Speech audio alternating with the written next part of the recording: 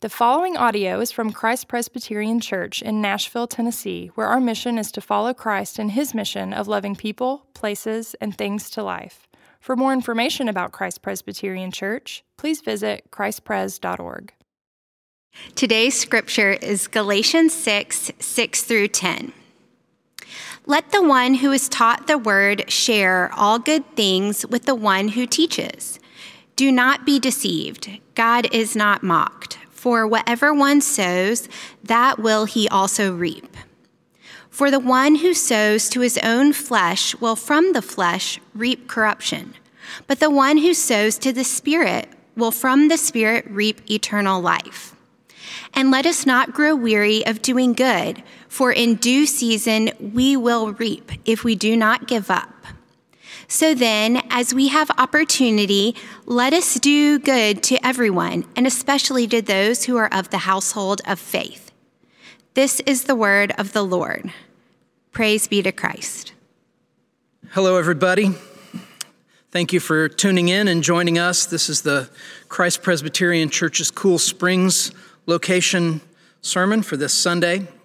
Glad to have you with us. What a year we have had. 2020 has been filled with all kinds of just unbelievable things. And even this month, the month of March, has had just so much going on with the tornado and the quarantine and the coronavirus, all of this stuff that's happening, which is not to mention all of the other things that are going on in people's lives. From a long time ago, I became a huge fan of a songwriter named Rich Mullins. Rich passed away back in the 90s, but he was truly one of the greats. He was an amazing songwriter. And he had this song that was on one of his compilations, and the song is called "We Are Not As Strong As We Think We Are." And that title alone is such a profound thing. But here's what he sings in that song. He says, "We are frail.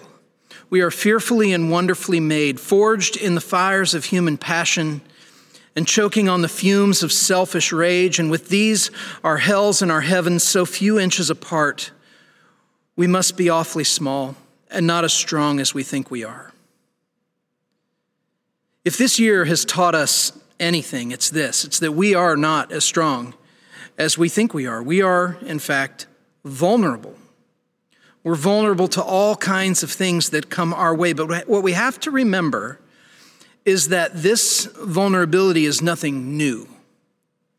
The tornado, COVID-19, these things did not cause our vulnerability. They exposed it. They exposed what's been here all along. So how do we live? How do we live in a world that can be so fragile? Today's passage speaks to that. Paul is writing, and we have to remember, he's writing to a new church. He's writing to a young church. This is a church of people who are learning. They're in the very beginning of learning how to be one body made up of many parts. And so what he's doing is he's giving them specific instruction concerning how to live as one. There are three kind of main ideas that I want to hit on this morning as we unpack this passage and kind of draw the application that he's unpacking here for the church in Galatia, and by extension, the Holy Spirit for us through his word. The first is take care of your church workers. So that's the first. The second is take care of your church. And the third is take care of your neighbors. So we're going to unpack these together. In verse 6, he says, "Let the one who is taught the word of God share all good things with the one who teaches." Now, almost every commentary you read about verses 6 through 10 are going to tell you that what Paul is talking about here is he's talking about a congregation's responsibility to take care of their church workers, to take care of pastors and leaders, those whose ministry is their livelihood. So let the one who is taught the word share all good things with the one who teaches. N.T. Wright said this. He said, by the word here, Paul means something wider than just the Bible, though the Bible remained at the center of his message. He meant the whole gospel of Jesus rooted in the Old Testament and worked out through the apostles' teaching. The people who are bringing that and are teaching that, take care of them. And so Paul is saying to the church, make it so that those who give their lives to unfolding the gospel of Jesus Christ for you are able to continue in their work free from worldly cares to the extent that that's possible. In other words, pay them. But he's telling them to see it as more than just mere compensation. He's saying, consider this as a way of sharing with these church workers in every good thing, that compensation is unto the end of ongoing fellowship. As the teacher shares his or her gifts, you should share yours also.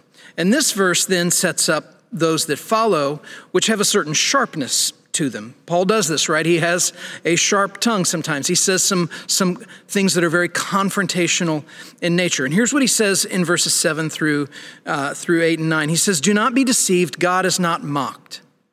For whatever one sows, that will he also reap. For the one who sows his own flesh will from the flesh reap corruption. But the one who sows to the Spirit will from the Spirit reap eternal life." Here what Paul's doing is he's warning the congregation to examine their hearts. And this is the counsel of Scripture throughout when it comes to wealth, the use of money, the role money plays in our life. Scripture continually, again and again, calls us, examine your heart. Do you have hold of it? Does it have hold of you? What role does it play? And so here, in this context, the question is, what is the church to you? Is the church a place that is just for the people who go there to obtain a service? One that is provided for them, but is not a place necessarily that is theirs to support. And so when the church member examines what they use their resources on, it usually will tell the story of what they care about the most. So when somebody examines what they spend their resources on, Paul is asking, does it mostly go to the things of your own pleasure? He uses the term sowing to his own flesh. Are you using the resources entrusted to you basically to support yourself and to make yourself happy? And here Paul returns to that principle over and over again, that God knows our hearts. And Paul is saying,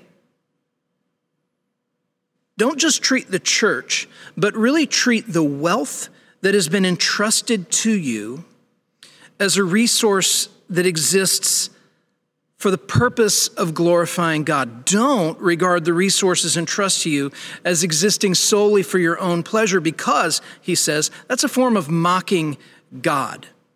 How is that a form of mocking God? That's an important thing for us to understand.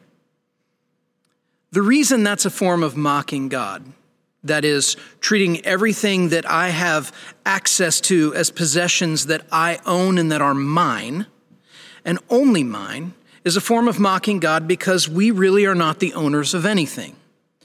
David prayed this in 1 Chronicles 29 when they completed the temple. When they were completing the palace and collecting the money for the resources and the things that people gave, and they were able to build. And David prays this prayer. And one of the things that he says to the Lord, he says, "Who are we that we should be able to give so willingly? For all things come from you.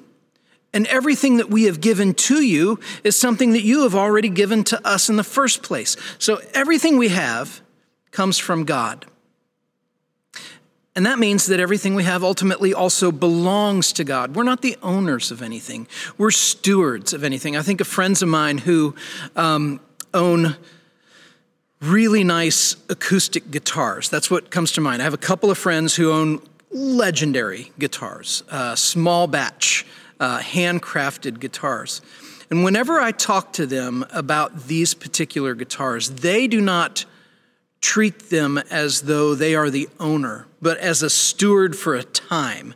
Because the idea is that acoustic guitar is going to outlive them. And they're the caretaker of it for now.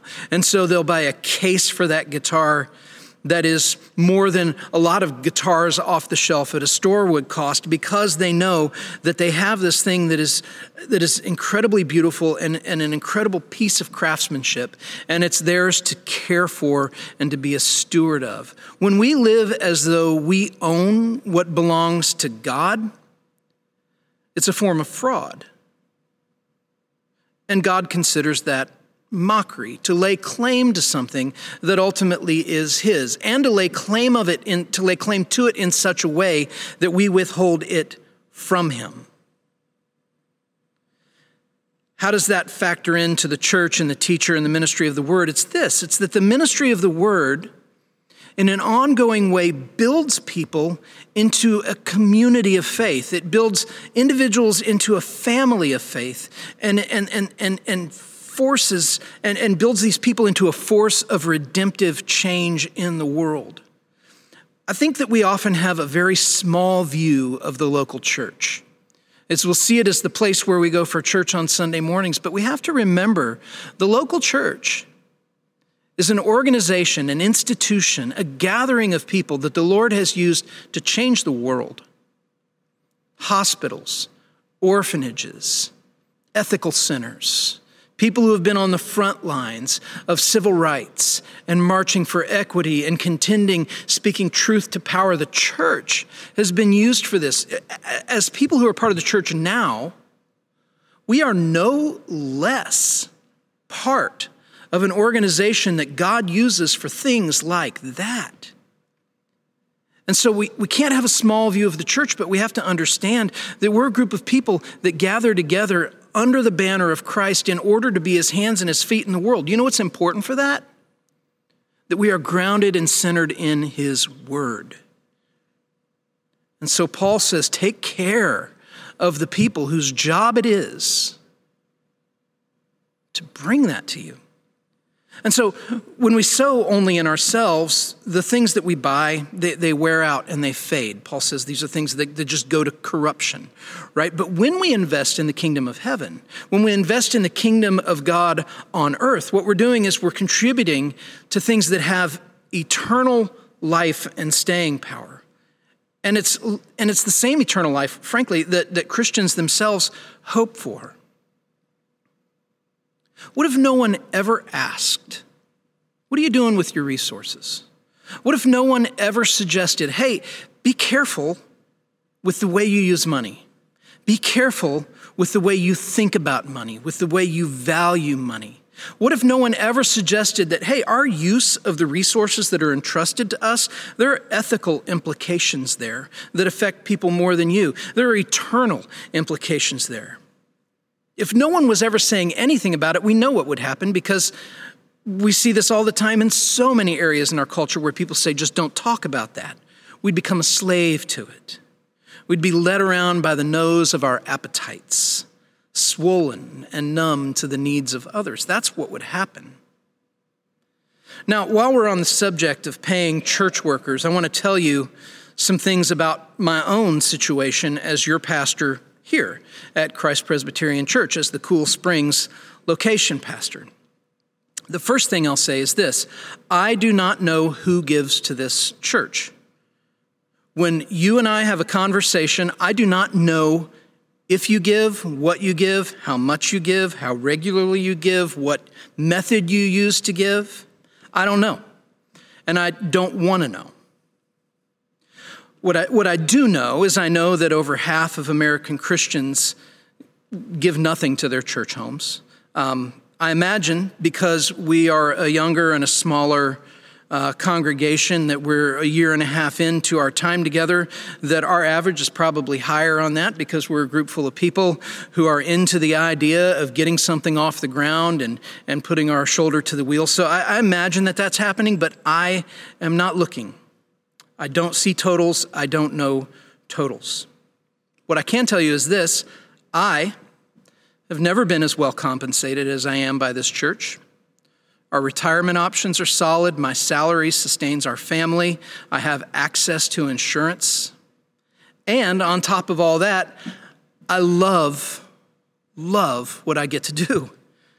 I am not confused. When you see me, you are not looking at somebody who is confused about God's call on their life. I'm a pastor who feels called to giving my life to communicating the truths of Scripture in accessible ways to people in process. And if that statement, communicating the truths of Scripture in accessible ways to people in process, sounds like a personal mission statement, that's because it is my personal mission statement.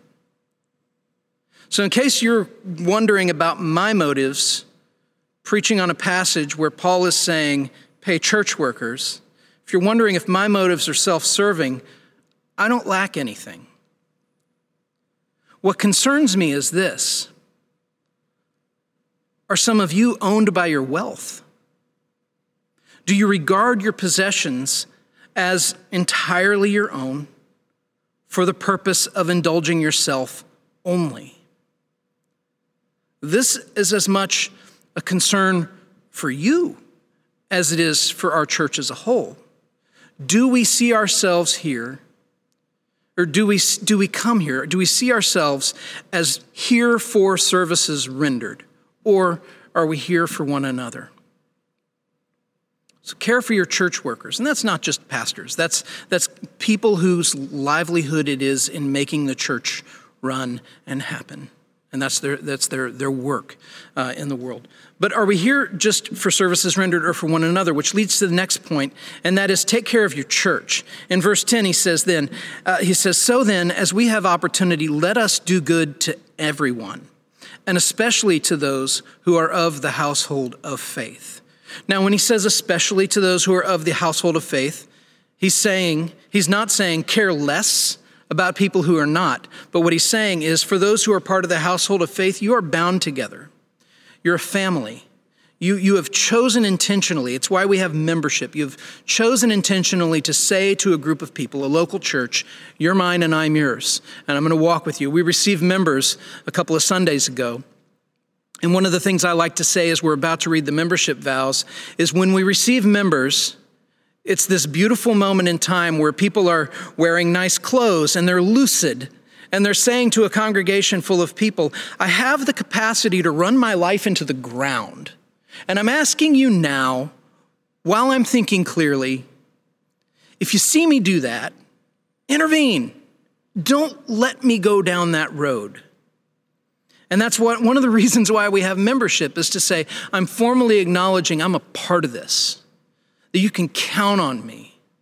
And I know that I have it in me because I see it happen all the time to blow my own life up. And I'm telling you, hold me accountable for that. Take care of your church, especially those who are part of the household of faith.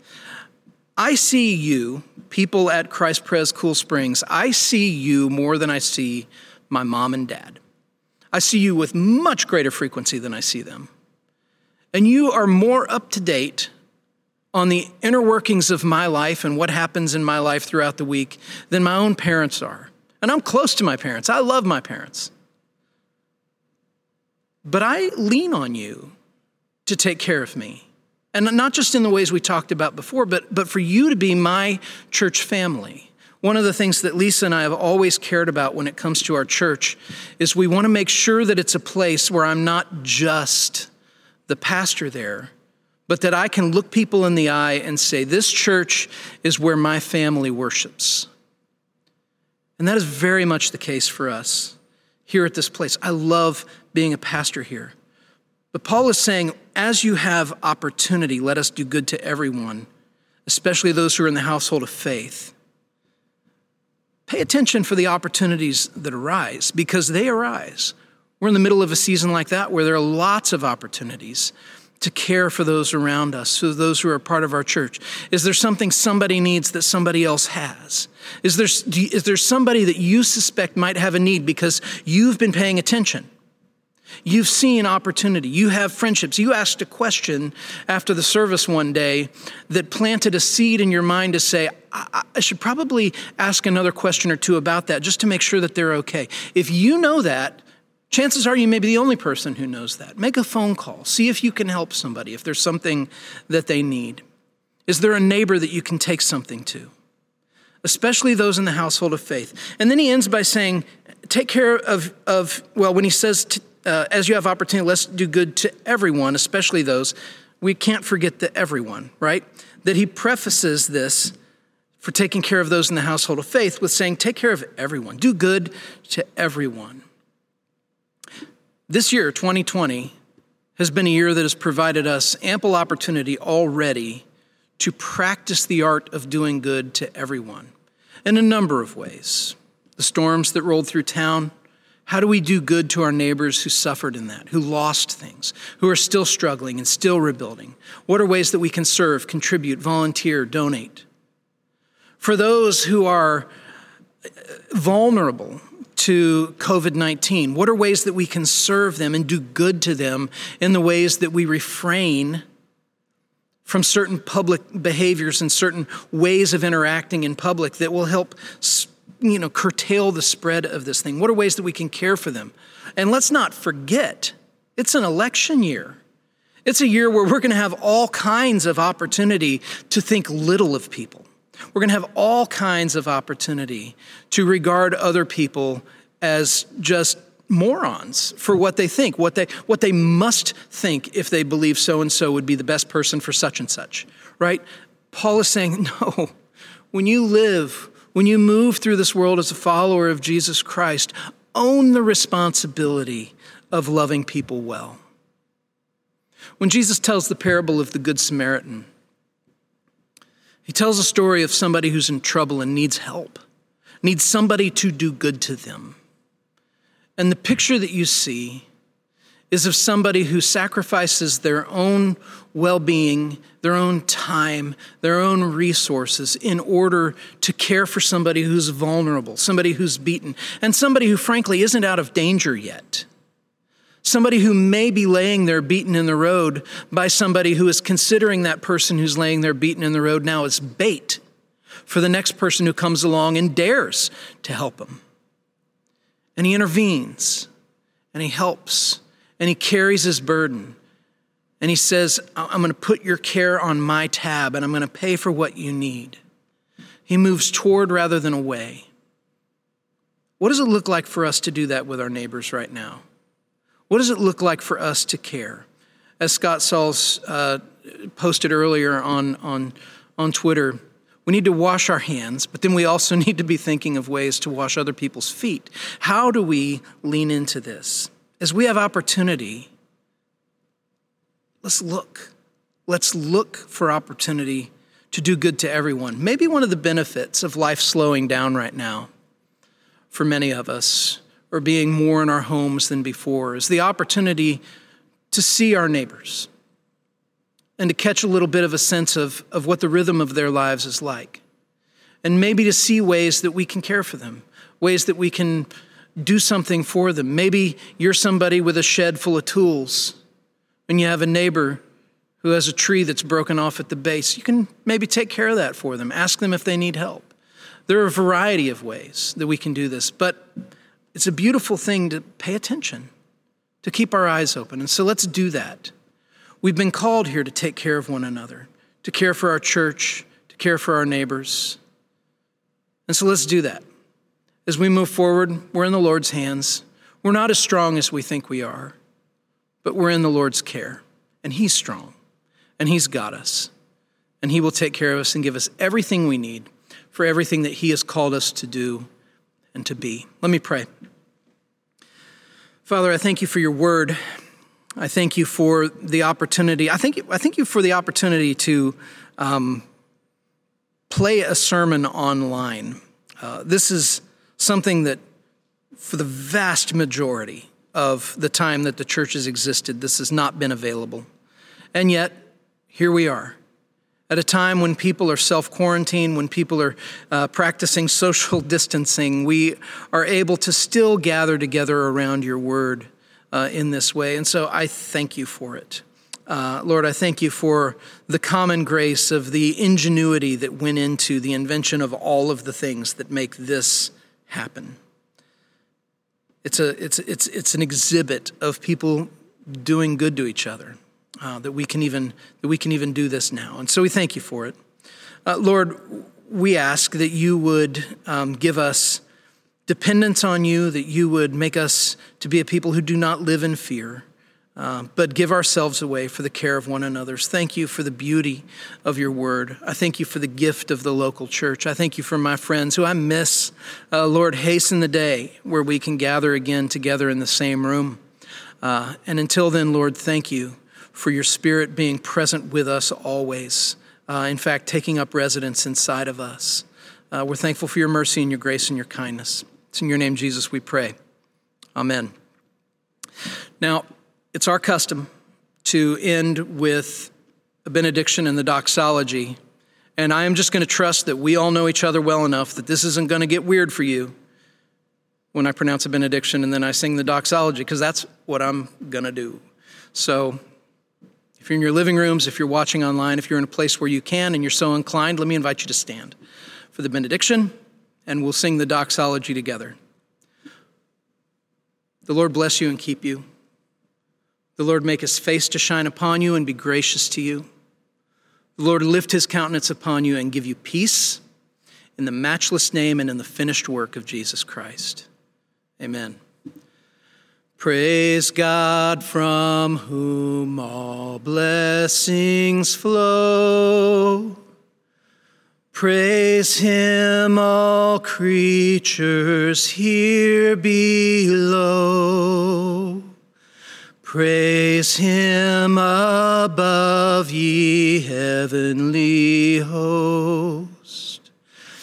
Praise Father, Son, and Holy Ghost. Amen.